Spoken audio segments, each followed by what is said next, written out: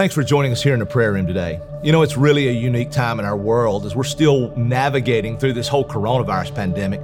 But recently in our country, we've experienced another crisis as well. As events have unfolded on several occasions over the last months, we've been reminded just how deep of a sin divide still exists in our culture.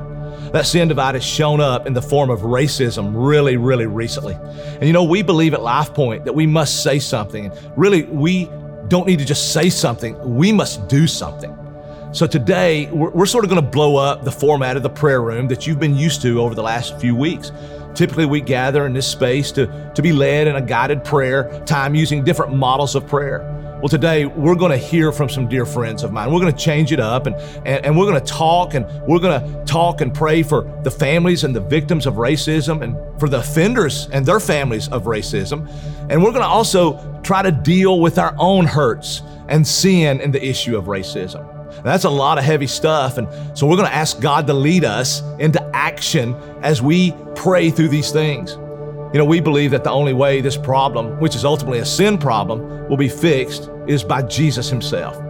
And so that is why we believe that our immediate response must be to talk and to listen.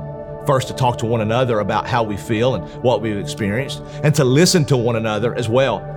But most importantly, we've got to talk to the Lord about these things, and we've got to listen to his voice and to follow his leading. The Bible says that we should weep with those who weep. Right now, we have a lot of folks in our world who are weeping, and so today it is right for us to do so as well. So let's begin our prayer time together today. Let's pray a prayer of dependence on God, a prayer of lamentation for those in the situation in our world today, a prayer of begging for God to work. So join me now as we pray for God to lead our time and for our conversations, and that God would line up our hearts with his, and that we would be willing to listen, to be moved, and to take action. So right now, where you are, I just want to ask you to just by yourself take a moment. And I don't need to lead you in this. I just want you to ask God to begin to mold your heart to his, to reveal even in your own heart places that you might even have that you didn't even know you had. And to ask God to help you how you can begin to be answer in all of this confusion in our world today. So would you just pray right where you are right now for these things to begin to happen in your heart?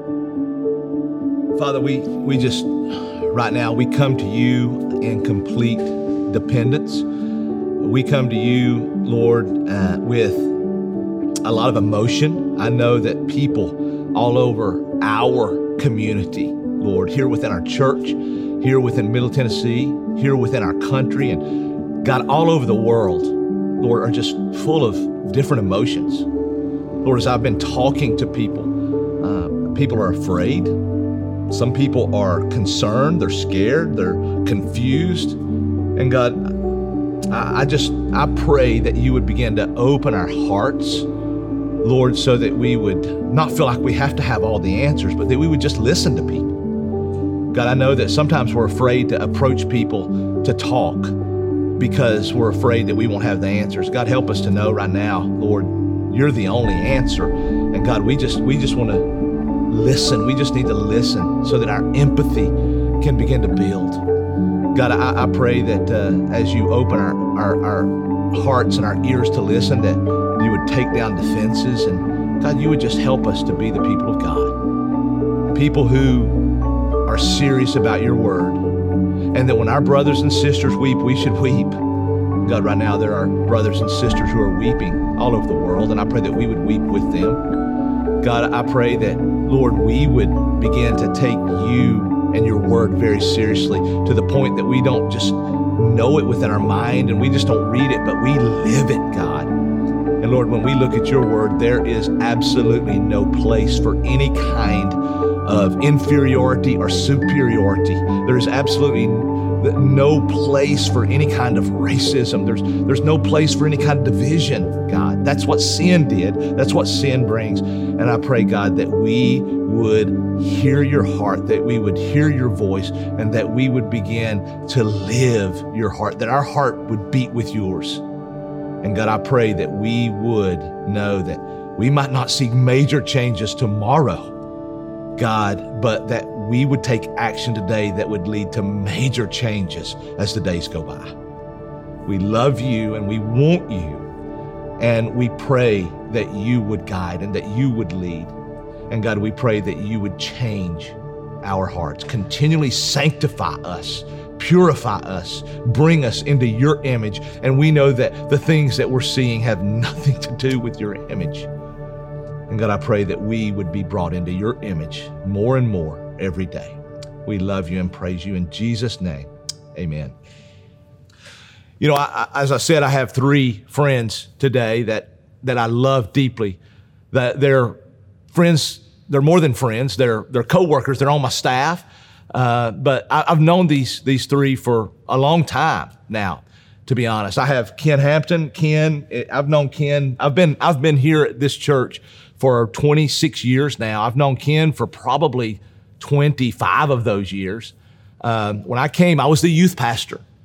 Ken was a police officer here in Smyrna, and he wore a lot of hats as a police officer. I know he was a spokesman for the police department for a while, but he was the DARE officer when I was the youth pastor. And so he and we did a lot of work with kids together for teenagers and with schools and stuff like that. And so we got to know each other, and I began to love this man years ago. And so we've known each other for probably 25 years, and he's been a part of our church here for, I don't know, Ken, how long have you been a part of our church now? Probably 14, 15 years. Yeah, 14, 15 years. God brought him here and to be a part of our community. And so I love this man. And he's been on our staff now for how long, Ken? 5 years. 5 years? 5 years? Wow. Yeah. He's been our staff for 5 years. And so man, I love this man. I love his heart. I know he loves the Lord. And he's got a lot that he's taught me and a lot to teach you, okay? I have also Brandy Hernandez. I've known Brandy for a long time. Brandy came to our church and she was actually saved. She gave her life to Christ, was redeemed at our youth camp right after her 8th grade year, which was about 12 years ago. I just told you your age, Brandy, I'm sorry. So, but about 12 years ago, Brandy has come into our church and she loves the Lord, and this girl is committed. Let me tell you how committed she is. When she graduated from high school, she went to our Brussels campus was brand new. She went straight from high school, and we felt strongly enough about her maturity and her leadership. She went straight from high school to Brussels to serve as an intern in our Brussels campus for 6 months, Brandy. She lived there for 6 months right out of high school. That's how strongly we feel about her. Matter of fact, I feel so strongly about Brandy and love her so much that a lot of our other staff, they sort of give her a hard time calling her the golden girl here. And so, but that's Brandy, and I love Brandy. And then Travis Ryan, he's our worship pastor. He's been our worship pastor now for 7 or 8 years, Trav. 7 years. Man, I love this guy and his family, and he loves the Lord, and he's got such a heart for everybody, but especially marginalized. So just introductions of these folks, and so I love them, and I just want you to hear, because here's what we need to do. I really believe this with all my heart. As I said in my prayer a moment ago, we don't know what to do, to be quite honest, in these times. A lot of us, what can we do? What can I do? Let me tell you one of the greatest things you can do right now. Well, obviously, the greatest thing you can do is begin to tune your heart to the Lord's heart, right? Because he is so opposed to racism. I mean, it's the maddest Jesus ever got. And he did get angry. He said, do not sin in your anger. So he didn't sin because he was righteously angry about racism. That's what he did when he cleansed the temple, because he referred, this house will be a house of prayer, and he was referring to a verse out of Isaiah the prophet, who said that it was referring to a time when God would bring people from all races and ethnicities into his people, and they were keeping them out. He cleared a space for them, folks. It's not his heart. And so that's the most important thing we can do. But the next thing is just listen. Just listen. You know, when I listen, I don't pretend to have the answers. I don't pretend to know even how someone whose color of their skin is different than mine.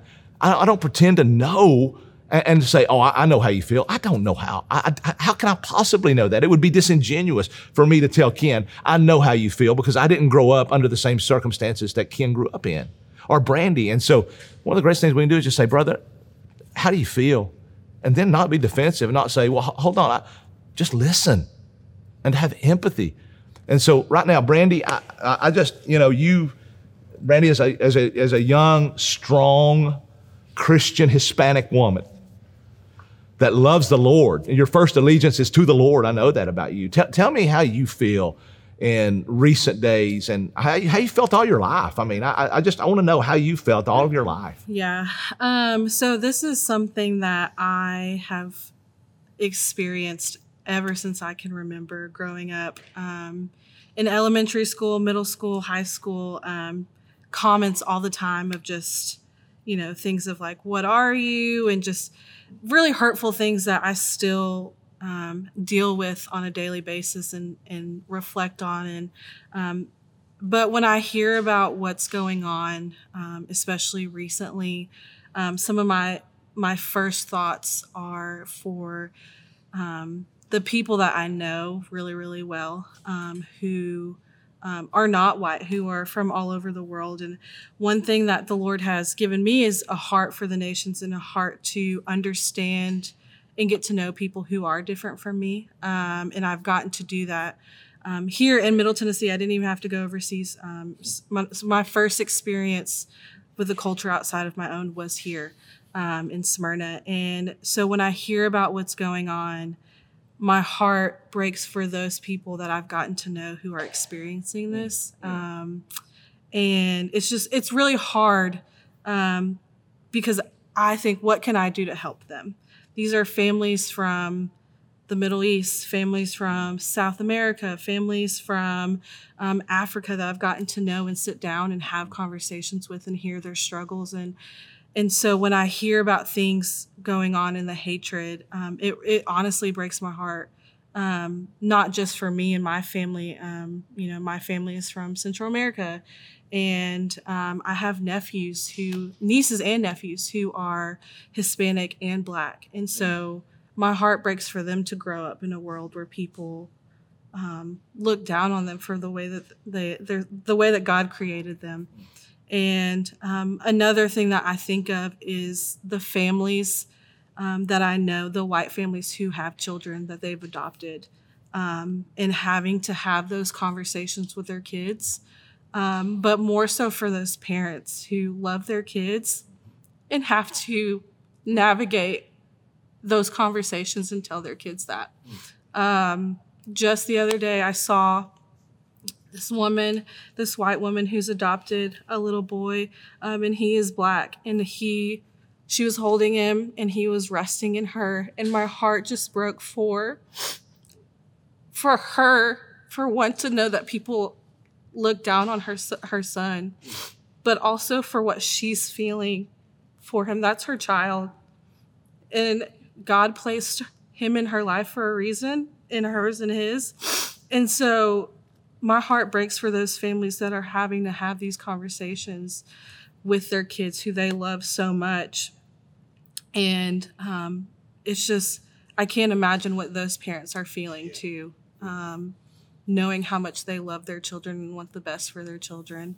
And so I think about those families that are having to have those conversations, and parents who are having to learn the perspective of, I grew up white, and so how do I understand for the sake of my kids? And so that breaks my heart too. And just when I think about it, I'm one person. What can I do? And I get very overwhelmed with that, of what can I do to help do this? This is such a big issue that's more than just Smyrna, more than Middle Tennessee.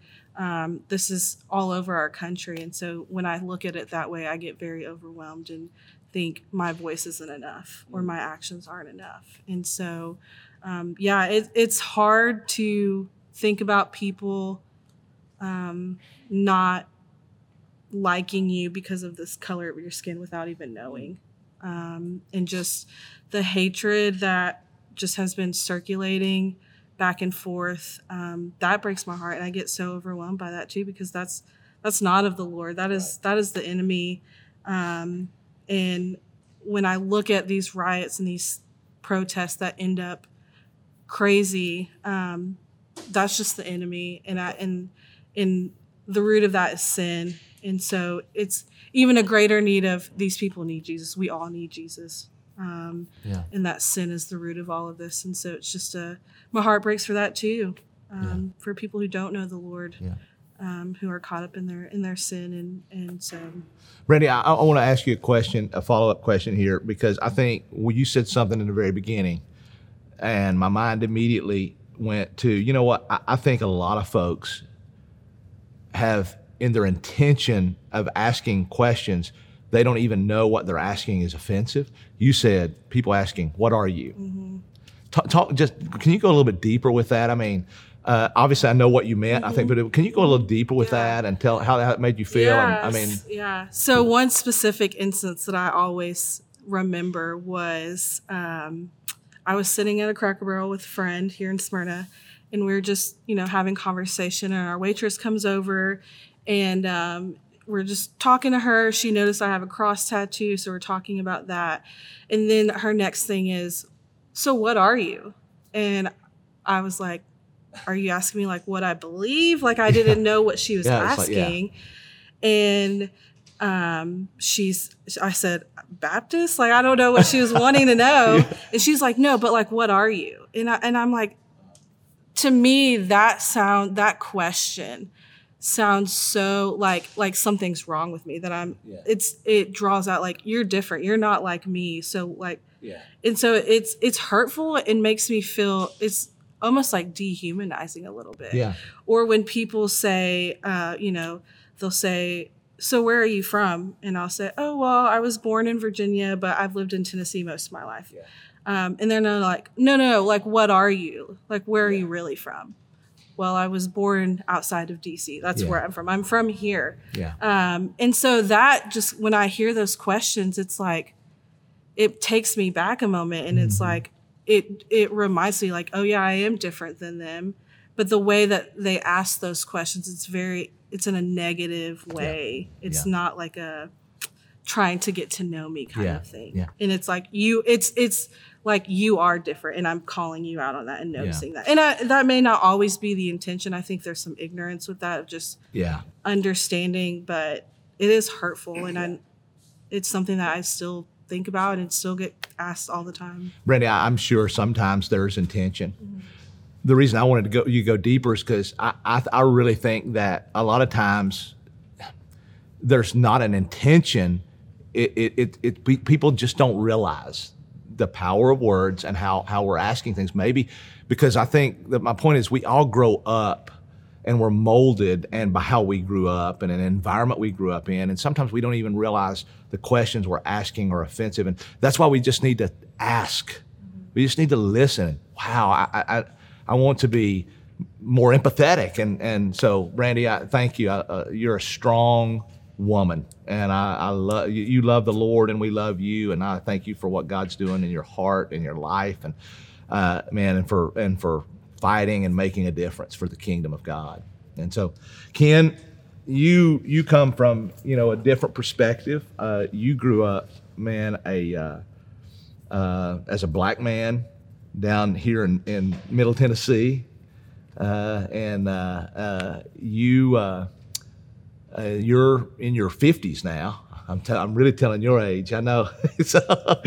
so man, you've been a police officer. You're in ministry now, and what are you feeling about all that's going on right now? And I mean, listen, you can talk about your life. I mean, man, I've known you for a long time. You and I have had a lot of conversations, but man, everybody knows Ken loves Ken, but I don't know if everybody that knows Ken knows what's going on in Ken's heart. And so, share a little bit about that with us. Well, first of all, I want to say it's I'm sharing my feelings. I'm going to share what this has done to me. And some people may not agree, some people may not. But I'm looking at all of this from several different perspectives. I'm looking at it as a young black man, young boy who grew up in an area that was racist, a lot of racism. Then being a police officer, I'm looking at it through the eyes of police officers, but also looking at it through the eyes of a father who has sons and daughters who's out there, and then also as a pastor. And when I think about it, I look at the big picture, I get angry. Several months ago when Ahmaud in Georgia, when that young man was chased down and shot and killed, it brought back something that happened to me when I was a young boy in Mount Pleasant, Tennessee. I was warned by some older gentlemen right after school, that I probably needed to go home because there was a man riding around town looking for me because of a relationship that I was in with his daughter. And later that afternoon, that man showed up at my house with his shotgun, I would assume to kill me. Why wouldn't he? Why did he have it? And lo and behold, an aunt of mine showed up and intervened, stopped it, sent him on his merry way, and was told not to say anything else about it.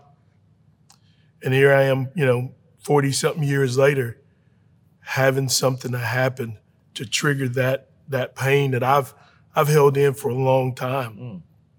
And then, I want that's hurtful. Just because of a choice of two people wanting to be in a relationship together, that people disliked it so much that they was willing to harm me.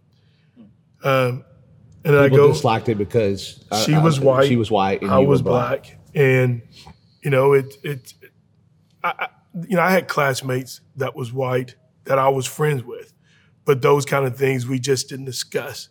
And it was years and years later that I was able to share with those friends, that I felt comfortable enough to share with those friends some of the racist things that happened to us while we was in high school. Being an athlete, we was popular. We had a lot of support. But when it got out that some of the guys on the teams was dating white girls, it was told that we needed to stop or people wasn't going to support us. It's things like that we didn't feel comfortable as young black men to mention or say anything about because of the repercussions of that. And so I go on to when I become a police officer, and I want to say this to people out there who has this hatred for police officers. I can say this. I have family members. Yeah. I have really good friends that are police officers. Right. And I can say this, without a doubt. Racist or not, I don't believe that any of them wake up in the morning time and go say that I want to kill somebody, That's right. that I want to hurt somebody. I've always, even when I was a police officer, I had a fear of police officers when I would get pulled over because I didn't know. And one of the things I could tell people out there is it's okay to have that fear, but you need to respect that. Police officers need to respect other folks, because what we fail to realize as citizens, you don't know what that police officer had gone through that day before he got up, what things he may be struggling with. That's right. And the least little thing may trigger something. I've always told my kids to be very cautious, because I don't want to get the phone call that one of my kids have been shot or killed because they reacted in a certain way. It's a shame that I have to tell my kids that, but I do. I've had more conversations over the last few days with my kids about it, and they're struggling as well. So I just think that, police officers, my friends, I consider you friends. I consider you family. Conversations is very, very important. I can say in 20 years of being in law enforcement, I never ever thought that I was going to have to kill anybody. Not once. People made fun of me because I was always willing to talk. I was always willing to speak a little bit more and listen to what somebody else has to say.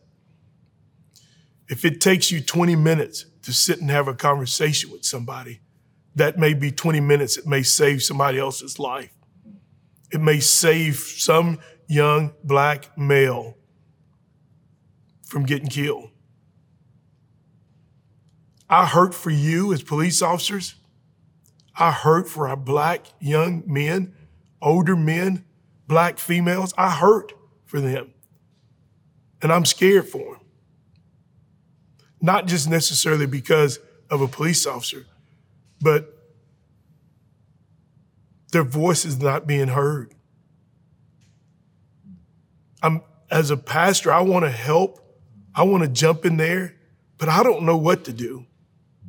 I pray, and I pray, and I will continue to pray.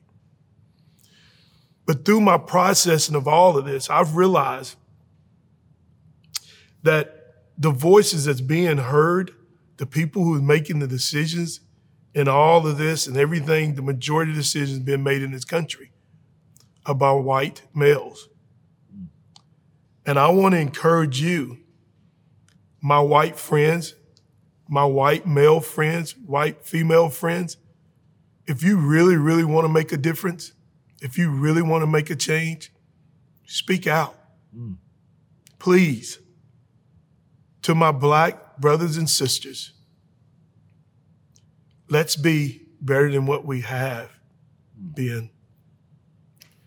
It's okay to do a peaceful protest, march, but to tearing up just tearing up property, that's not the answer. That's right.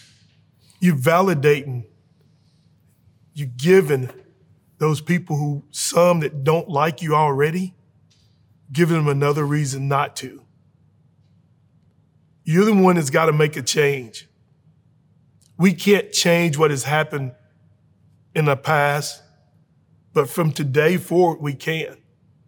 I have 2 grandkids that I love dearly, and I don't want them to experience what I've experienced or what some other people have experienced. So it's got to be a collective thing. We all have to come together. We all have to.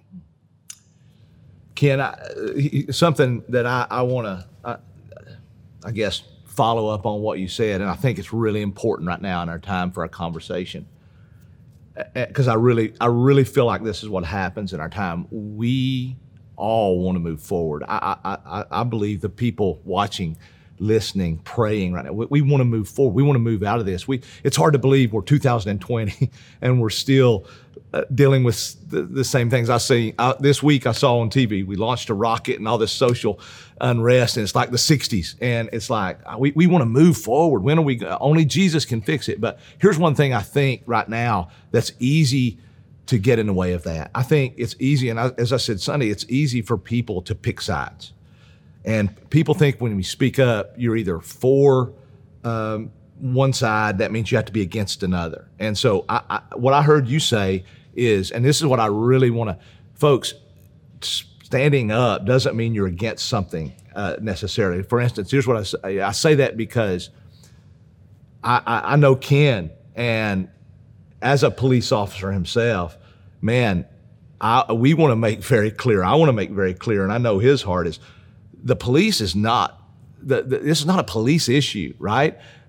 All police officers are not bad, right? I know you know that. I mean, this is a minority. I say all the time, there's bad preachers, there's bad, musicians, there's bad everything. There's some bad cops, but I thank the Lord for our police officers. You do. We all thank the Lord for our police officers. So this is not because we're speaking up against this, doesn't mean because we're speaking up for our black brothers, for our Hispanic brothers and sisters, for anybody of color, doesn't mean that you got to oppose the police. And I hear you say it because we love, for all of our policemen and women, we love, we support, we're thankful for you. My goodness, we're thankful for you. And so don't anybody take that as a disrespect for any police, because it's not. And I know his heart, and that's what he's saying is like, man, this is not a police issue. And so that's one thing. But the other thing is like, and I'm glad to hear you say, on the other hand, the rioting, because people's like, yeah, but look at this. And,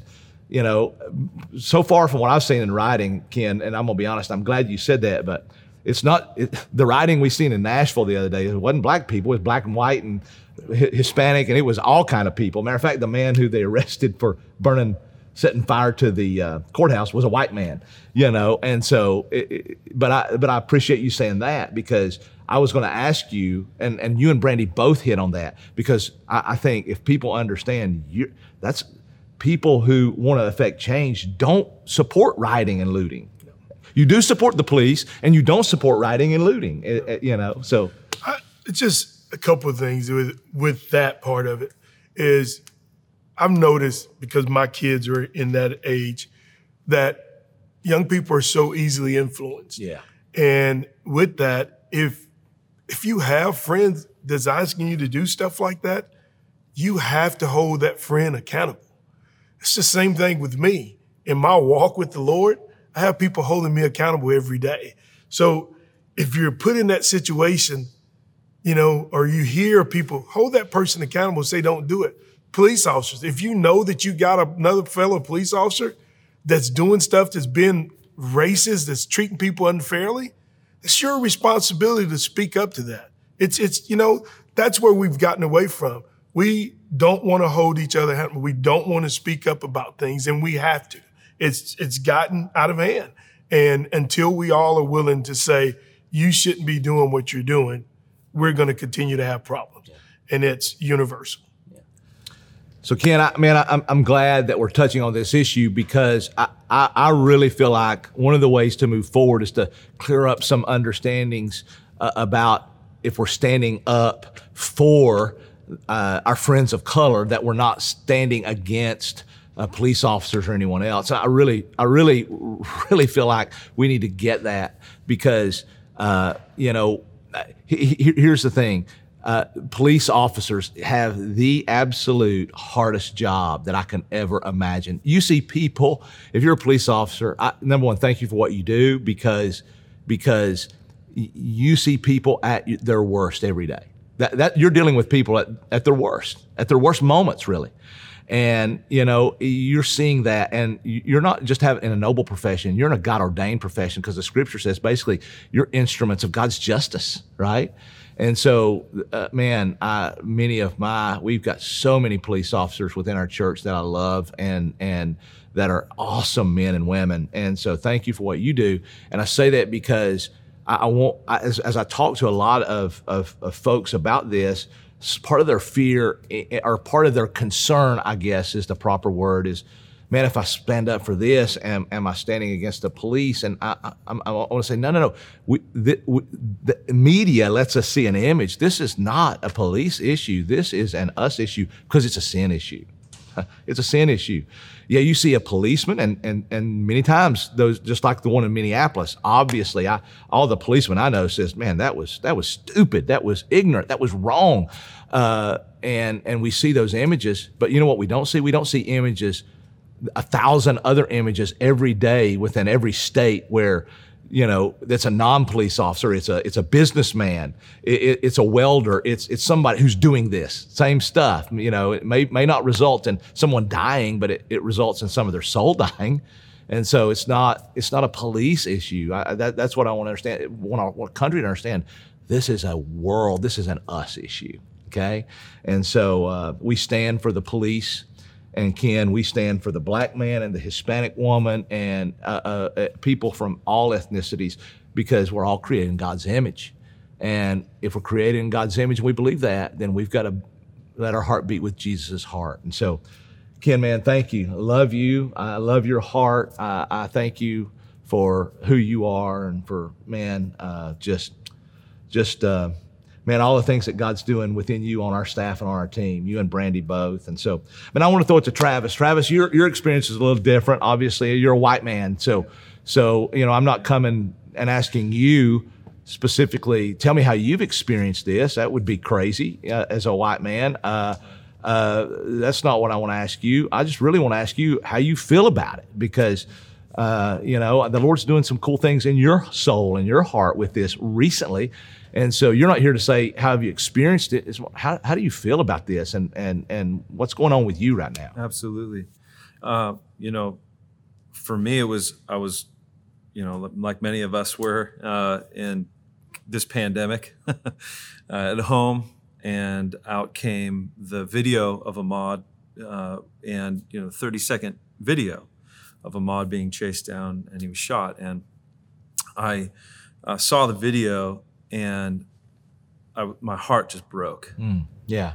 My heart just broke, and I was left with this question: should I say something on Instagram? Right. That's kind of what we do in this current time and era. If we have something to say, we put it on the social space. And it's funny, Travis. I'm sorry that you said this. Like, I remember one day when this happened, I looked over and Amy was looking at the computer or something, and I forget what I was doing, and Amy was crying. Yeah. And I said, "But baby, what's wrong?" I didn't know what was wrong. And she had just saw that video, and her heart was just broken. And I think that was I asked a kind of a deep dive question, like we've had a lot of time to think. Either we've been watching Netflix or doing other things. But I saw that video, and it broke my heart. And I posted his picture, you know, because when everybody was responding was then 2 months. 2 months after his death. Ahmaud has passed this earth, and we're just hearing about this. Yeah. And I posted about it, and I posted about Amos 5, how God wants justice, right? And so I posted about that, and I was also reading a book at the same time by a pastor named Brian Laritz. He wrote a book called Insider Outsider, and he said there's 5 levels of communication. I think these are very helpful for me. Is that the first level is cliche. If I see you in the hallway at church, I'm like, "Hey, buddy," you know, and it's kind of surface level. Level 2 of our relationship is facts. We start talking about facts. Number 3, I start talking about opinions. Number 4 is emotions, and then 5th level of communication is transparency. Well, apply this to your marriage or your friends. If my wife comes to me saying she feels a certain way, and my response to her is, "Well, the facts are," we all know how that conversation goes. Oh yeah. Well, not good. Yeah, very not good. Very not good. And that was just resonating with me. And in that moment, the Lord was like, "Ask Ken how he's feeling." And so right there in the moment, I'm moved by this. I texted Ken. I didn't get a response right away. I then thought of George, another black friend of mine, and I texted him, and then I texted JJ, and then I texted Rico at church. I started thinking of all my black friends, and I just asked the question, how are you feeling?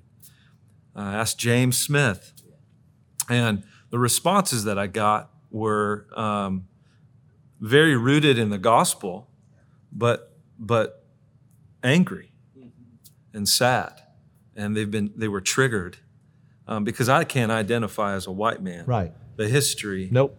I've actually profited, and I'm by the system, right? I have. I'm a white male.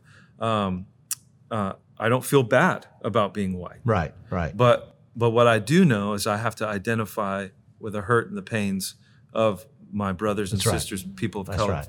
So then Breonna Taylor happens, and man, it just was compounding. And then obviously we witnessed George Floyd, and that one really was an image that I'll never forget.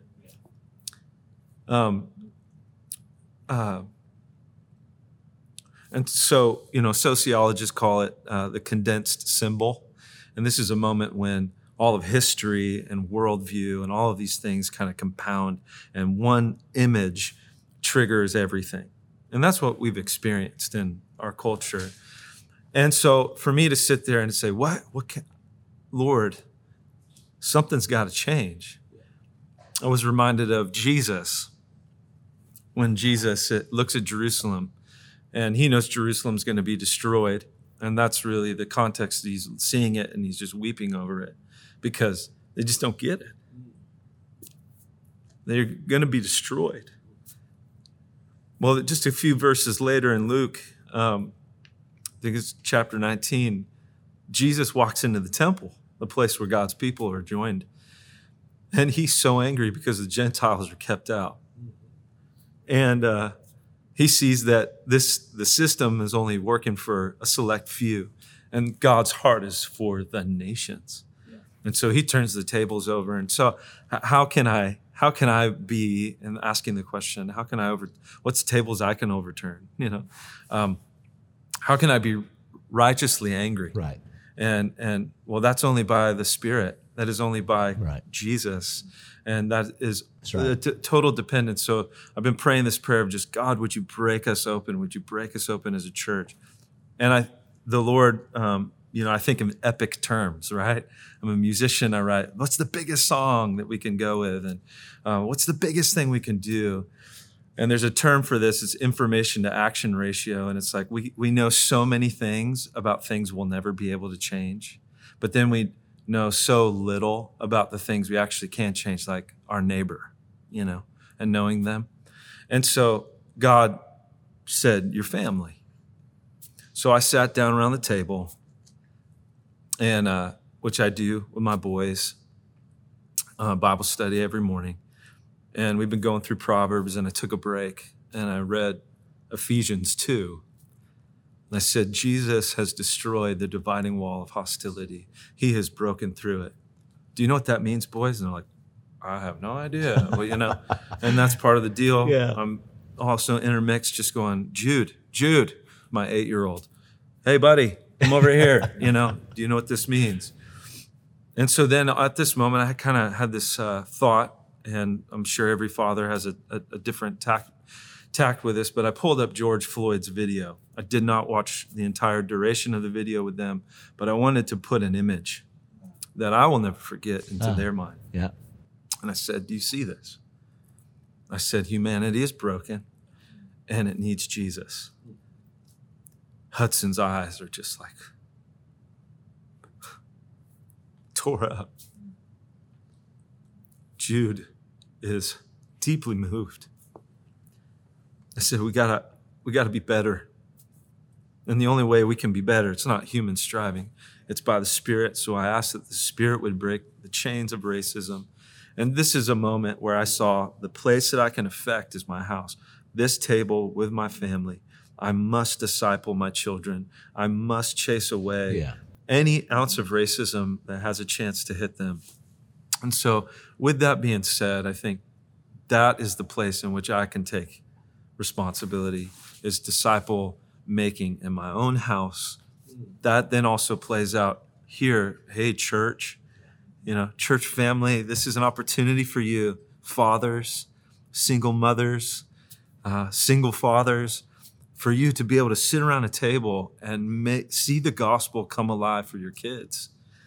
This is not mere information that we're giving to the world of the gospel. He came and, no, Jesus wrapped himself in human skin, felt what we feel, and died for us so that we could sit here together as brothers and sisters united in Christ, empathizing with one another. So disciple making is the key, I think, in one space. Man, some things you said, Trav, that I think our people need to hear. One, it's okay to get angry. Yeah. Jesus got angry over this issue. It's okay to get angry, but you must get angry within bounds. It's called righteous anger. Get angry over things that gets God angry, and that leads you to action. When you get angry over something, you generally take action, and so it's okay to get angry. Yeah. And that's what Ken was talking about. And Brandy is getting angry within bounds, the righteous anger that doesn't lead to sinful actions, but that leads to reconciliatory actions. Yeah. And so it's okay to get angry. We should be angry. The next thing I think that you said that I really think is, guys, this is right now has an over 6,000 year history. And let me tell you why I say 6,000, because, I'm not arguing the age of the earth. That I'm not any of that. I am humanity, right? And so the age of the earth is, the Bible doesn't give us a born on date. So it says in the beginning. But what we can realize is that humanity is basically about 6,000 years old. And when sin entered the world, and it divided Adam and Eve. It divided Adam and Eve from God. It divided Adam and Eve from each other. We begin to see this play out when Cain killed Abel because he was different, and because God, accepted his sacrifice, didn't accept him, murder. This has been played out for 6,000 years. It divides. Sin divides. It divides. This is a sin issue. Again, it's not a police issue. It's a sin issue. Sin divides. And if it divides the races, and what it divides men and women, that's chauvinism. There's feminism. It's sin. Chauvinism is sin. Feminism is sin, right? Racism is sin. It divides between different classes of people, right? Educated, non-educated. If people are educated, then whoever's less educated. That's what sin does. And so I say that because, Trav, what you said is education will not cure this problem. We've tried that. All you'll do with an education is use bigger words to talk about it, okay? It will not solve your problem. The only thing that will solve this problem is the heart, and only Jesus can change the heart. And so that being said, this has been going on for 6,000 years, and folks, here's what I know. It will go on until Jesus returns, because we're still in a sin-filled world that's broken by sin. It'll go on, but we can push back against it. And the way we push back against it, the idealism is heaven. The idealism is the kingdom of God. That's what we really all long for, where there is no racism, right? There is no violence. There is none of that, because it's perfect. That's what we long for. It's not just idealistic. It's a reality for those who believe in God. Although we can't get there until we get to heaven, we won't see that. We need to push back against it now. And how do we do that? We've got to begin at home. My kids. We all have to take action, right? And my kids, how can I teach my kids? Travis, I commend you. A lot of parents probably, when you said I showed my kids, my 8-year-old son, a video, a lot of parents probably went, oh. Totally. We live in too sterile of a world to me. I did not show them the entire world. That's what I want to clarify. Regardless, Trav, they need to be shocked at some level. Now, I'm not a child psychologist. That's up to parents. I'm just saying we live in too sterile of a world. We protect our kids. If we want to help our kids, and we need to protect our kids, but we need to disciple our kids And so I applaud you for being very intentional and very, to the point of, look, this is what's going on. Don't do this. We're going to change it and push back against it. And can I just say one final thing? I think as we engage with social media, which is a lot of our world, the first question was, after I saw George Floyd's video, but my first initial thought in my mind was, what's the other side of the story? And as soon as I thought that, like that little thought, what's the other side of the story? I was like, that's wrong. I should be enraged by this. And because I think there's a lot of people that are holding back from speaking up and saying things because they, number one, don't connect emotionally. And so I get it. What wisdom would say, well, let's find out the whole entire story. And your first thing might be to get defensive or something. Yeah, and I just think there's an aspect here where it's like, hey, I want to be connected with what's happening. And yes, I do want to know the entire story, but humanity is humanity. Yeah. And so yeah, right. And so just asking that question, man, how am I engaging with this video? How am I responding to this? Well, and folks, here we're going to close out here. I won't try to pray. Before I do, it's like, listen, we all have to take action, and that's what I want you to pray about.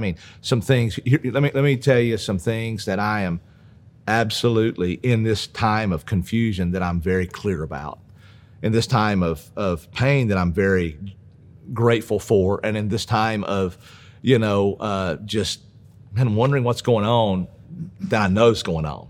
Let me tell you a few of those things. One, I'm grateful that here at our church and other churches, it's not just Life Point, but I can speak specifically to and for this place, but it's happening in other churches too. But God gave us a vision several years ago, that the white church, the black church, Dr. King himself, the most segregated hour is Sunday morning during church. I think black church and white church is not, it's not a picture of the kingdom of God. I understand historically why it has been that way. It's time to not have that. We need to be together, okay? And I'm not idealistic. We need to be together, and we need to worship. I began to pray about that years ago. We had a guy come into our church. His name's Donnell, and he was like the only black man here 20 years ago, and he joined our church. I pulled him aside and said, Donnell, you're here. You're not here just because, man, I like this church. You're here to affect change. Through that, God led us as a church, awakened us. One of the things God led me was to adopt, as Brandy talked about, my kids. I've got a child from Ethiopia, 2 children from China. I didn't want to adopt kids. I was done. I wanted to have some freedom. And so my wife was pushing on me, and I'm like, no, baby, no, we're not doing it. But God said, yes, you are. And it's not just for you to have kids. It's because I want your family to be a picture of what my kingdom is to be like, and I want you to fight for this.